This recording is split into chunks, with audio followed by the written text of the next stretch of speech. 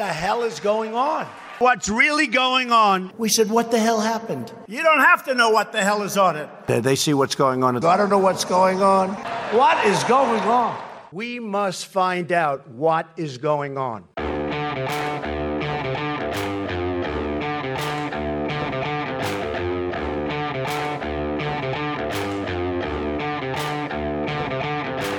Hi, I'm Danielle Pletka. I'm Mark Thiessen. Welcome to our podcast, What the Hell is Going On? Mark, what the hell is going on? What the hell is going on is that the British just had an election, and it was the largest Conservative victory since Margaret Thatcher. They have 48 more seats than in 2017, and it was the worst Labour defeat since 1935.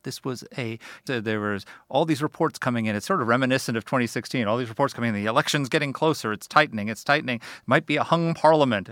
No, there's no hung parliament. It's a absolutely overwhelming Conservative victory. And of course, we're being Americans. It's all about us, right? So we want to know, what can we learn from the British election and the Tory victory as relates to 2016? How does this predict what could happen here? What are the lessons that we can take? Boris Johnson campaigned a lot. There's a lot of analogies between Boris Johnson's campaign and Trump. He won over the blue-collar voters. He won constituencies in Britain, Labour constituencies that hadn't voted for Tories since 1950. And he did it by promising to spend colossal amounts of money on infrastructure and invest in the National Health Service, and also Brexit. There's a lot here to go through and to understand that really could affect us here at home in the next year. That's true. Boris Johnson is no Margaret Thatcher, but he's not. And, we had Boris Johnson at AEI as our annual dinner speaker a couple of years ago. He received our Crystal Award. So he's got a lot of admirers here. He was absolutely mobbed by fans that evening. He's got a lot of admirers among conservatives here in the United States. I don't think he is a Donald Trump. He is a far more educated, far more sophisticated, far more polished, don't look at his hair, individual. But I think that's an analogy too, because so Donald Trump plays the Queen's guy, the working class guy, but he's a man. He grew up in Manhattan. He grew up a millionaire, but he is able to reach that blue collar base. Boris Johnson is an Eton man who is able to win over the working class. So it's very similar. Yeah, well, it's similar on the outside, but I think that I think their brains are substantially different. But I do think this has real implications. I have to correct you, Mark, as a member of the Commonwealth, if I can put on my Australian hat. Crikey. Yeah? Crikey. That's right. It wasn't the British election, and this is obviously going to be a bone of contention in the future for the United Kingdom. It was the UK election because the Welsh, the Northern Ireland, Scotland, they all participated. And rather differently than the English participated. So this is just so people understand. So there's England, which is one of the four countries of the United Kingdom. So when you refer to the United Kingdom, that refers to England, Wales, Scotland, and Northern Ireland. And then there's Britain, which refers to Britain and Wales. Is that correct? So it really, I've got to say, and again, I hate to agree with Mark up front, but you do that a lot these days. I know. You're just so persuasive. You're getting smarter since we started this podcast. You keep getting smarter. Thanks so much, Mark. I reveled in seeing Jeremy Corbyn stomped. And the fact that AOC came out and endorsed him just before only made it sweeter. He is a bad man. And I don't mean leftist policies. I don't mean, pro-union. I don't mean pro-national health. I don't even mean his quasi-socialist garbage. I mean... Not quasi. Well, all right, you're right. He hates Jews. He hates Israel. And by the way, the two are separate with him. He hates Jews and he hates Israel. It's not that he hates Israel and therefore he hates Jews. He has been an anti-Semite for so long. The Simon Wiesenthal Center came out in the week before the election and said that Jeremy Corbyn was one of the greatest threats to Jewry in the world. And, to say that, understanding that not because he's about to go and kill Jews or start concentration camps, but because to have, as prime minister of a country like the United Kingdom, a country so important to us, a country that is, a pinnacle of democracy, to have someone like him who despises the Jewish people as much as he does would have truly been a danger to Jewish people. And so Good bloody riddance, Jeremy Corbyn. Well, but they're not good bloody riddance to the anti-Semitism of the Labour Party yet. And look, this, if we go back to the Charlottesville rally here in the United States, where people running and chanting "Jews will not replace us," that could have been a Labour rally.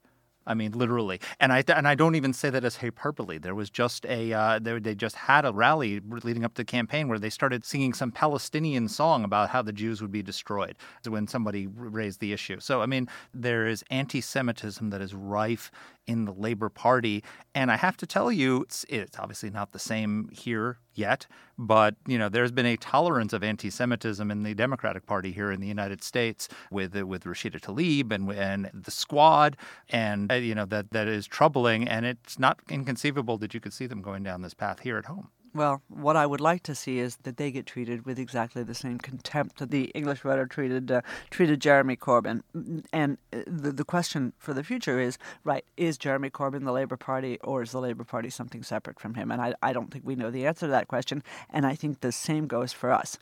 Not just for the Democrats and the Squad, for Ilhan Omar and all of those guys, but also for the Republican Party. Is the Republican Party Donald Trump? Certainly that's what Democrats would like to suggest, is that the fact that no Republicans are voting for impeachment, they suggest, is because it has become an imperial party and he has become the emperor. So you're drawing the analogy between Trump and Corbyn. I'm drawing the analogy between all of the challenges that we face in all of these parties, which is that the individuals are very important. Yes. And increasingly in the kind of system that we have, they begin to personify the party. Yeah. And certainly that's been true for Corbyn, but I would say that Trump has had a lot of influence inside the Republican Party, much as the Squad has had a lot of influence among young people and on the left of the Democratic Party. Well, that's also the interesting thing, is that both here and in the UK, the young people are leaning further and further left. Yeah. The younger voters voted overwhelmingly, despite the anti-Semitism, despite everything, or who knows, maybe because of it, who knows, they voted overwhelmingly for Labour. It was the older voters, people our age and above, people of a certain age, to quote Danny, I didn't say that. Who put Boris Johnson over the top. So, it's an interesting question, is the future socialist, both here and in the UK. As these voters get older and get jobs and have families to support, do they become more conservative and less enamored of socialism? Or is this sort of have we failed to educate the next generation about the evils of socialism, where in the UK you can have someone who is not just a quasi-socialist, but an actual self-avowed Marxist socialist get 57% of the vote of 18 to 24-year-olds. Yeah, staggering. No, I mean, Winston Churchill said it very nicely when he said, if you're not, I'm going to bungle this quote, but if you're not a liberal when you're young, you're heartless. You have no heart, and if you're not a conservative when you're older, you have no brain. I want to delve down with our guests into the analogies between what happened in the UK in this election and the upcoming U.S. 2020 election, because you had this, the way Johnson won was by breaking down what's called the Red Wall, which is the working class constituency, winning over Labour voters by a margin. And he also, there was this cadre of voters, which the Democrats are counting on here, these suburban voters. In the U.S., you had a lot of suburban voters who voted for Donald Trump in 2016, but switched to the Democrats and gave them their congressional majority in 2018. How did those voters in the UK vote, the suburban voters vote? So I think we're going to have a really interesting discussion with our guest. We've got a fantastic guest, and I'm sorry, everybody, if I sound like another person. I've got this awful cold that's going around D.C. right now, which is miserable. So thank God you're only hearing me on a podcast and not in person. Henry Olsen. I know. You should actually see me. I look like a misery.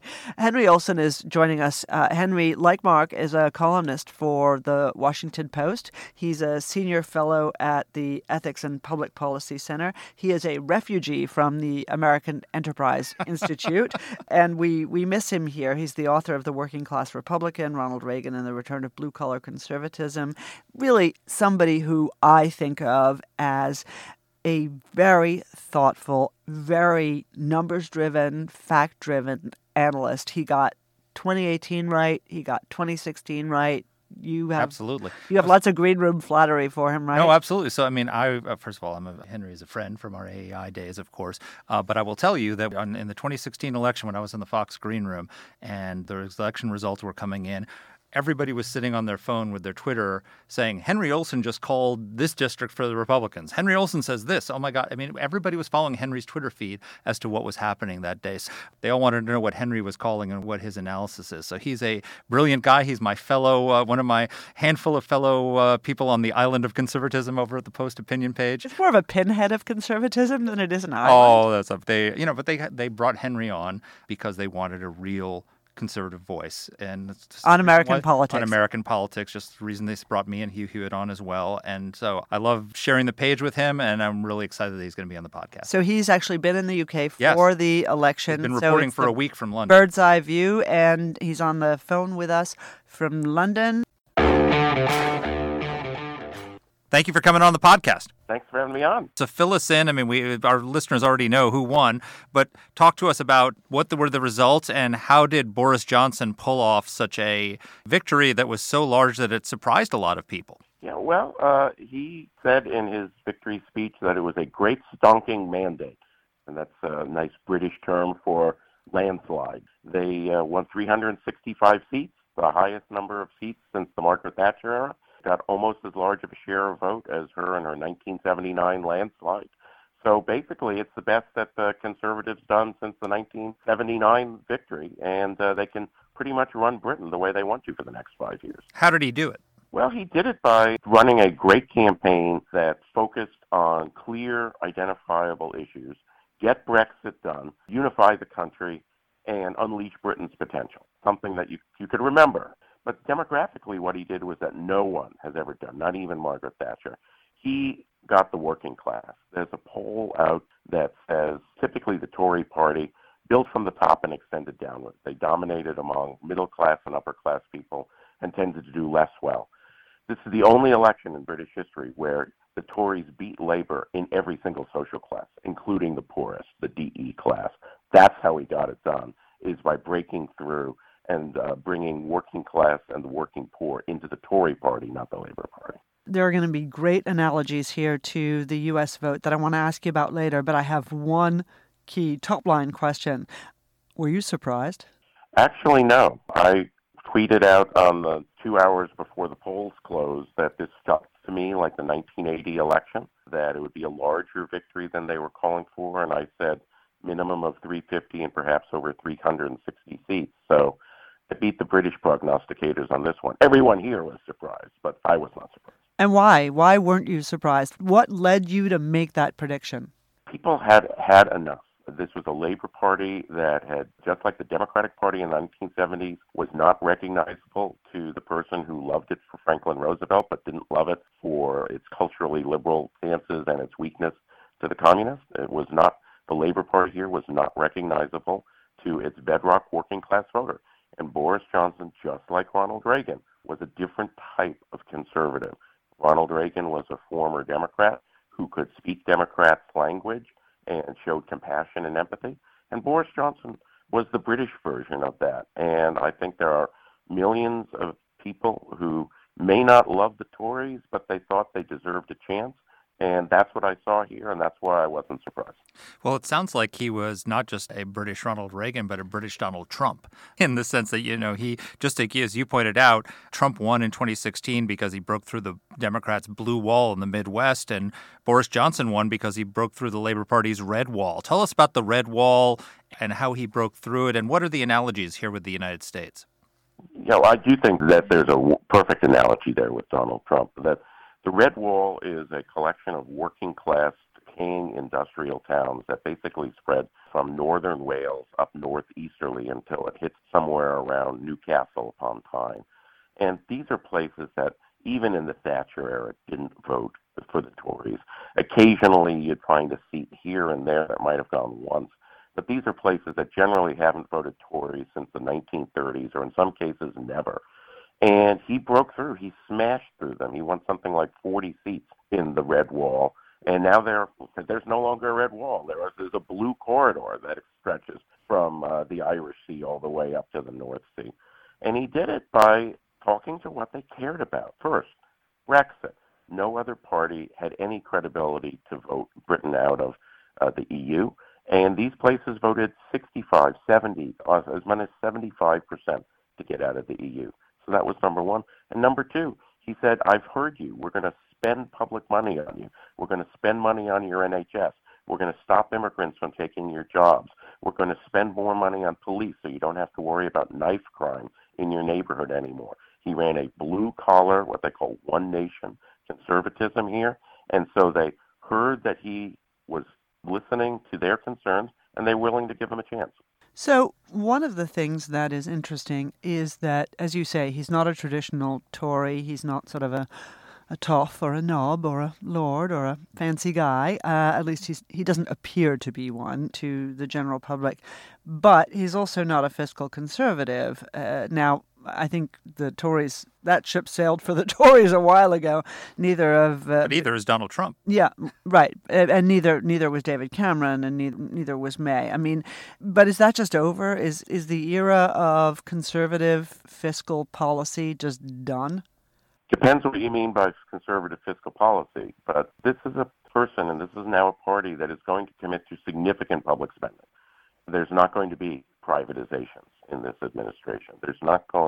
There might be a move to get a balanced budget by the fifth year, but this is not going to be a conservative government that counts pennies and pounds rather than spending on what the people want. So if that's your definition of fiscal conservatism, yes, it's been thrown out the door.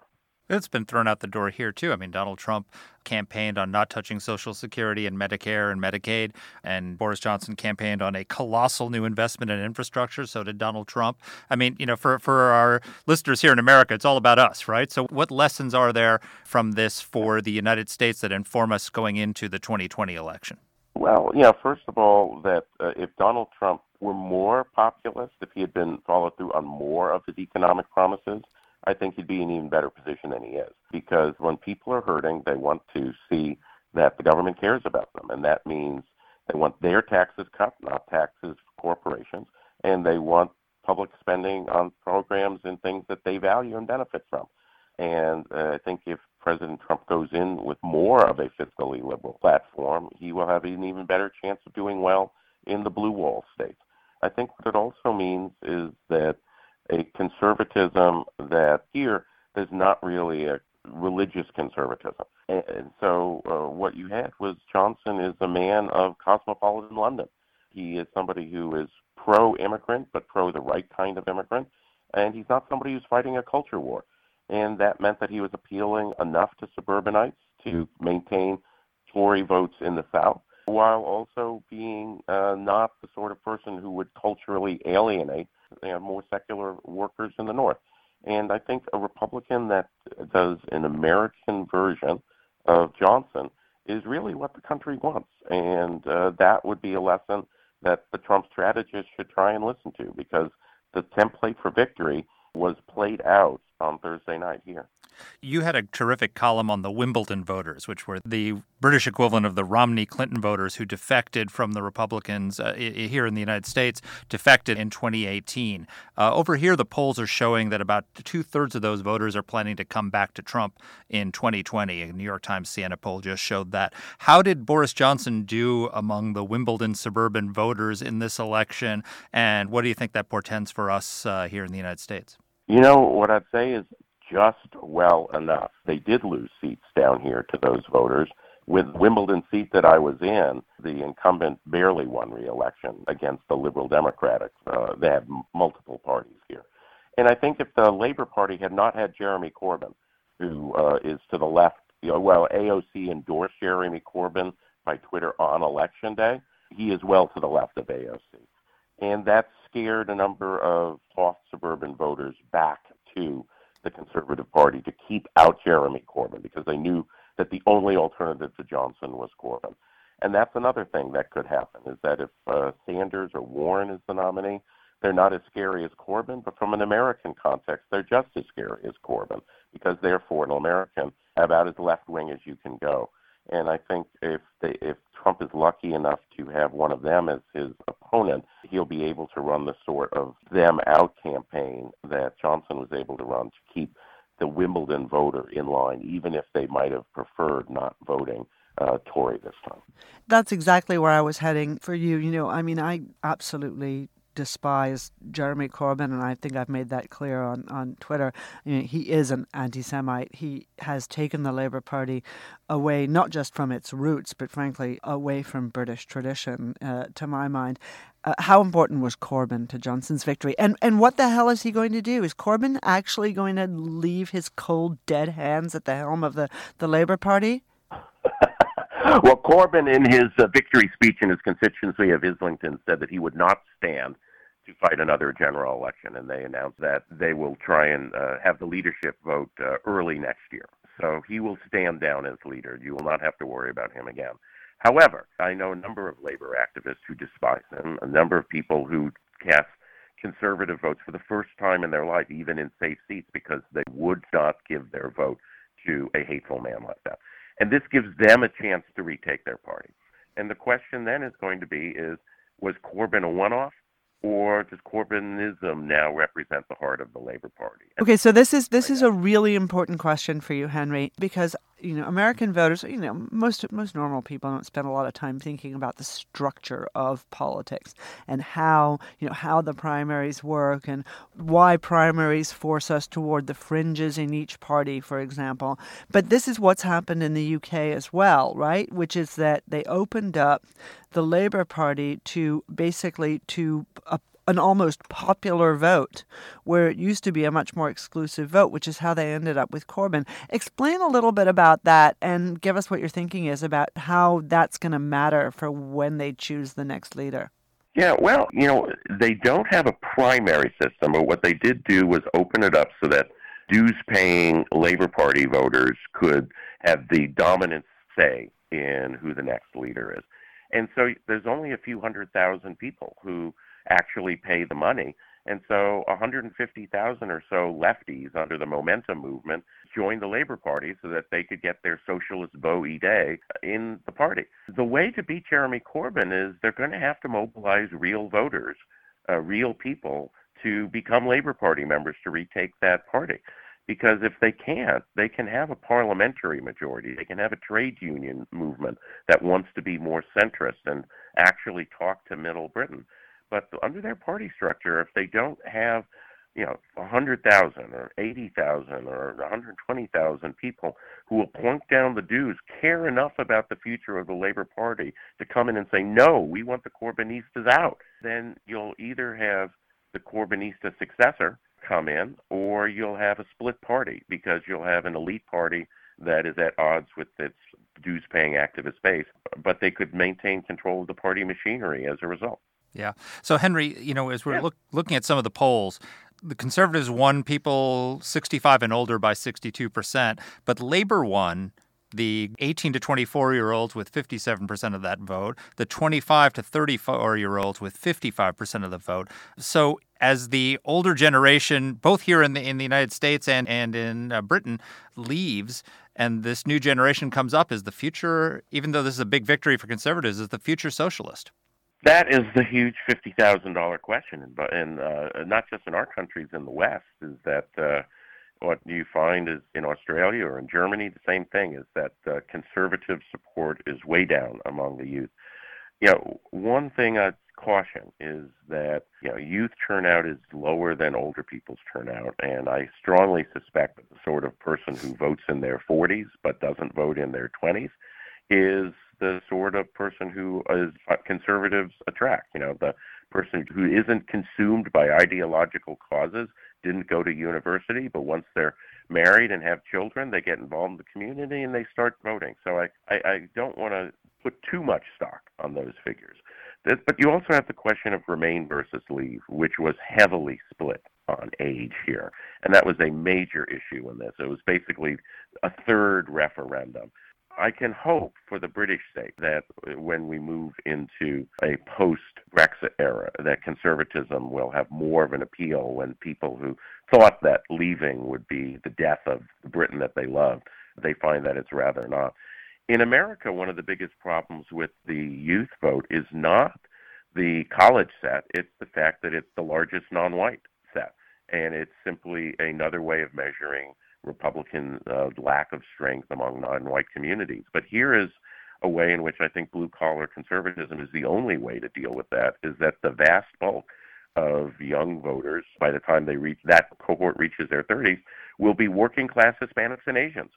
And I don't see any reason why a blue-collar conservatism cannot reach and motivate blue-collar Hispanics and Asians in their 20s and 30s and 40s when they've settled down with the family, any less than it can motivate blue-collar whites to support a Republican agenda today. Well, we're going to have you back on to talk about this when the elections get closer, but just to drag us back to the UK. So I want to ask you about two things. One is just to entertain myself. So what about Scotland? That's not how Scotland didn't vote the way the rest of Britain voted. No. And the Scottish National Party leader, Nicola Sturgeon, was calling for a referendum on independence again. And that was one of the big questions on the BBC, what's going to happen with Scotland. It's quite clear that a majority of the Scottish people don't want to be ruled by London, but they are uneasy about independence. I think what Boris is going to do, he's staunchly against another independence referendum. I don't think he's going to permit one during his tenure here or during the first 5 years. But what he has to do is build support for the Union. And I think what that means is that just as he's going into Burnley and Newcastle-under-Lyme and Stoke and all these places that are the chips in the red wall that he has now painted blue, he's going to need to go to Glasgow, another depressed industrial town that voted completely for the Scots Nationalist Party. And he's going to say, even though you didn't vote for me, I'm going to invest in you because you're part of the one nation I love. And if he can do that, he may not want Tory seats back up there, but he can really forestall the popular drive in Scotland for independence by showing them that Westminster and London care as much about Scots as they care about England.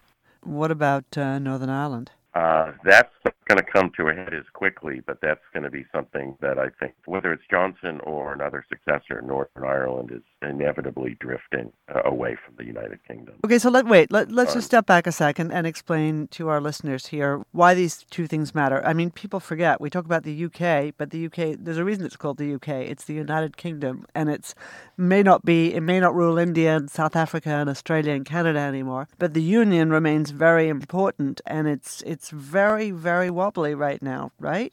Oh, it's completely wobbly right now. I'm a big English soccer fan, and there was a humorous video a few years ago where the mock English coach of my team turns to his assistant and says, "How many countries are there in this country?" And that's what it is. There's 4 countries in this country. And Northern Ireland, we know about it in the United States because of what's called the Troubles, which is to say the guerrilla war between Protestants and Catholics that went on for almost 30 years. And by the middle of the next decade, Protestants are already not a majority in Northern Ireland, and Catholics will be a clear majority by the middle of the next decade. And then the question is, do they want to remain part of the United Kingdom? And the withdrawal agreement is going to set up different they will remain within the United Kingdom, but there will be some sort of border check in the Irish Sea so that the border between Northern Ireland and Ireland remains open. And increasingly, Northern Ireland, I think, is going to drift away from the United Kingdom, both because of the demographic changes and because of the unwillingness of the people here to really sacrifice much to maintain the union. But that's not going to be something that's going to come to a head in 5 years like it might in Scotland. I think Johnson's task there is he has to do something no British Prime Minister has been able to do in the last century, which is to go into the Catholic communities in Northern Ireland and try and convince them that it's worth their while to stay, as opposed to long for romantic reunion with their Southern brethren. And if he wants to keep the union, that's what he's going to have to do. So, we talked about the red wall, and I think for some of our listeners in America, it's confusing because here it's the Democrats are blue and Republicans are red, but over there, the labor socialists chose red as their color. I've always thought that red would be more appropriate here as well for obvious historical reasons. But in breaking through that red wall, a lot of those voters took a gamble on Brexit and a gamble on Johnson that he's going to deliver for them and make their lives better. Now he's got to deliver. How does he do that? How does he bring back jobs? And, Trump, here in the United States, under Trump, 500,000 new manufacturing jobs. There's been a lot of improvement in the lives of people who voted to break down the blue wall. How is he going to deliver for the folks who broke down the red wall? Well, I think what he's going to do is target public infrastructure and public investment. And the United Kingdom is a centralized nation. that when the government in Westminster decides they're going to do something, it gets done. So that means he's going to build roads up there. He's going to invest in research in universities up there. I think he's going to try and steer businesses that want to, once they sign free trade agreements with the rest of the world, I think he's going to try and steer development away from London and towards the north so that prosperity begins to spread. There's no certainty that it can succeed, but there is a certainty that it won't succeed if he doesn't try. And I think he understands. His speeches over the last 24 hours have made it completely clear. His future, his party's future, and if you hate Corbynism, his nation's future depends on these voters voting Tory. And that means he has to change the Tory party to serve their needs first, not the needs of the affluent London suburbs. What are the prospects for a U.S.-UK free trade agreement now? And how can the United States help him succeed? Wait, Henry, before you answer that, because I want to ask a setup question for that, actually, which is, Brexit. I mean, even though the English have doubled down on Brexit, it's still sort of leaping off of a cliff into the unknown. So, How worried do you think people should be? And then I think Mark's question, please answer Mark's question, because that sort of builds on that. Is, revitalizing the transatlantic alliance somehow going to be a solution? I think that you should be much less worried than the elites want to have you. I think that it is neither in Britain's nor Europe's interest to have a sudden break to the agreement, a sudden break in trade relations. I think it's in their interest to have an amicable divorce, not an acrimonious one.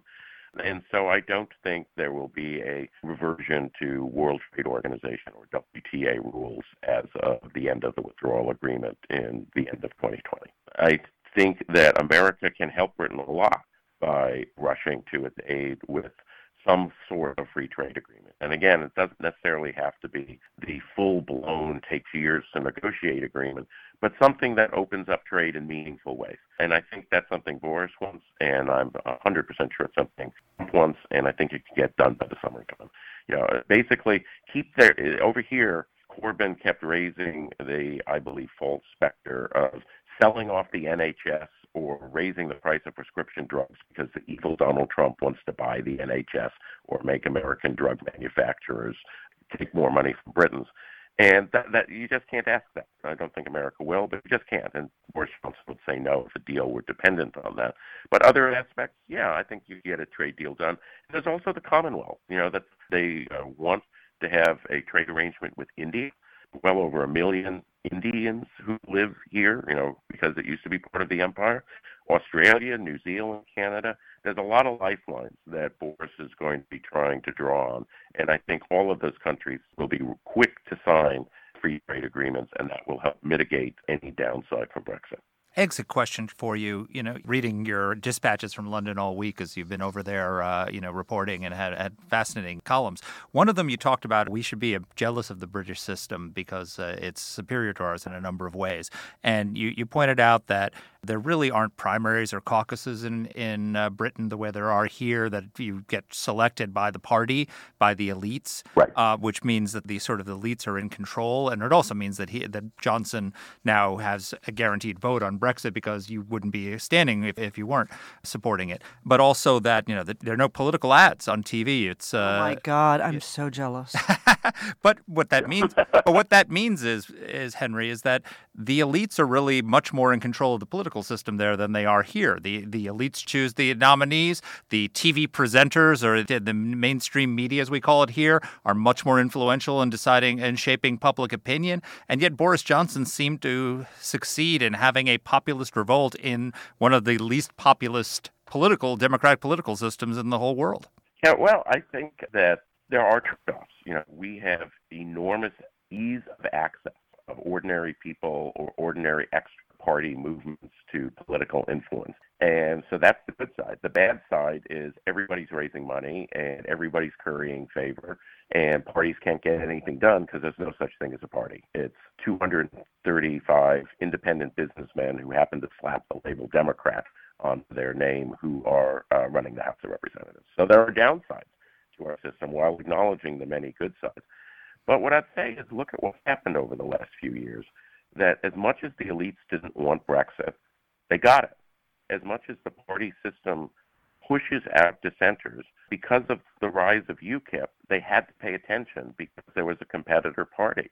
And ultimately, what it meant was a determined effort of the popular will was able to break through all of those barriers and to do something that if you put truth serum, I'm sitting here in the city of London right now, the financial capital. If I walk down the street to all these bankers who I'll be running into at dinner tonight and said, did you vote Remain? What do you think about the EU?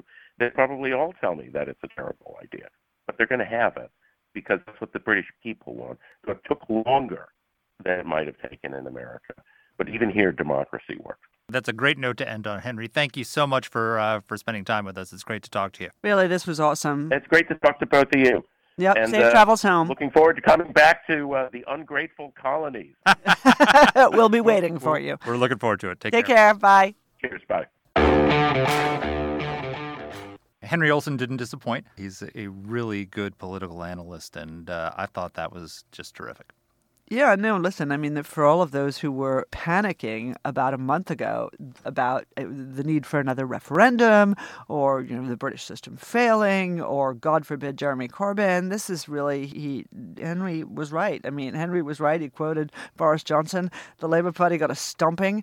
And so, I mean, I can't say all's well that ends well because I think there still are difficult days ahead. I think that, Brexit is not going to be as simple as some people hope it will be. And I do wonder, there were a lot of rumbles inside Europe about Brexit. When the vote happened, we all thought, yeah, maybe, Italy, Greece, even France, there are countries that could go the same way. This could lead to the breakup of the European Union. Brexit, they talked about. Right, exactly. Yeah. Exactly. And then, of course, it all became such an unbelievable Charlie Foxtrot that nobody wanted to go down that road. I wonder whether this will revive talk about changing the EU. Well, now it sounds like, it's going to be fairly smooth. Part of the problem was that you had a prime minister who really didn't believe in Brexit. Theresa May was against Brexit when it was being done, but then promised to implement it and couldn't bring herself to do it. Boris Johnson came in and said, we're leaving Brexit hell or high water. I can't remember what the exact phrase he was, but they said, we're leaving with a deal or without a deal. It's happening. And he brought that sort of Trumpian, I'm going to get it done. And to hell with the elites, to hell with Europe. We're going to do it. And he broke through. And actually, the interesting thing is that the European leaders are actually celebrating his victory now because they finally have clarity. They finally have, okay, this is happening. We now got a mandate from the British people to do this. We've got an agreement. It should go fairly smoothly now. What's interesting is what will happen after Brexit and how it affects the British economy and those workers, those working class voters that voted for Boris Johnson. Will he be able to deliver for them? Well, that's the $64,000 question for him. And will it lead to the breakup of the United Kingdom? Which, I mean, that's some Scotland. pretty serious internal problems. Well, maybe if Joe Biden is our president, he can recommend the breakup of the United Kingdom into 3 separate countries. Since like he did Iraq. In Iraq, he recommended the same thing for Afghanistan. So, he's a guy with one idea, but at least he's consistent. So, I don't think you have to worry about that, Danny. You don't think so, That's huh? a topic for another podcast. It is. This presages a lot for the United States election coming up. So, the fact is that those our blue wall, their red wall voters are coming home to Donald Trump right now. The polls show that 2/3 of the people who defected in the 2018 election are coming back, are going to vote for Trump. He's gotten a lot of things done in the last week. In the last week, yes, Yeah. but he's got 54 more weeks or 52 more weeks to screw them back up again, Mark. Well, it'll be interesting because the moderate Democrats here need to deliver some victories and work with Trump in order to hold their seats because they're in Trump constituencies, they're in Trump districts, and so now all of a sudden you got the USMCA coming through, and you've got a defense bill that is passed, and I wouldn't be surprised if he gets some progress on infrastructure next year. But, there's analogies here. There's the blue-collar voters. Johnson was able to win back enough of the suburban voters to prevail in the election. Will Donald Trump be able to win back those suburban voters in those suburban districts and hold on to the presidency? So there's a lot of parallels here. And if I was Donald Trump, I'd be looking at this saying it bodes well for me. Boris Johnson is a much more disciplined individual who does not have the predilection for corruption that Donald Trump does. And is capable of staying on message much more than Donald Trump is. So I'm not sure how much this presages the next election. Well, I think. Donald Trump won in 2016 when people like you were saying, making that same making that same analysis. And well, I've been humbled by my failure to call Donald Trump's election, where some of us have not. But of course, humility is not a word we use with Danny very often. A lot is going to depend in the United States on who the Democrats choose. You cannot doubt that Corbyn helped Boris Johnson. Yep. So, if we end up with the American Corbyn, I have no doubt. And as I have said, if we end up with Bernie or Elizabeth Warren, you heard it here, I'll vote for Donald Trump. I think most of America will vote for Donald Trump, and I think the Democrats are starting to realize that, which is why Elizabeth Warren is slipping down. Is tanking in the polls. Well, that is a topic for another day. Anyway, this has been great. Thanks for listening, guys. Thanks for having us. And our team here at AEI is Alexa Santry, Matt Weinset, Jen Moretta, and Macy Heath. Let us know what topics you'd like us to cover. You can get in touch with the show by emailing us at whatthehell@aei.org. Or you can reach us on Twitter. I'm at @dpletka. And I'm at Mark Thiessen. That's Mark with a C. Please rate and review the podcast. If you like the show, please subscribe, share it, comment on Apple Podcasts, or wherever you're listening to this. Thanks for listening.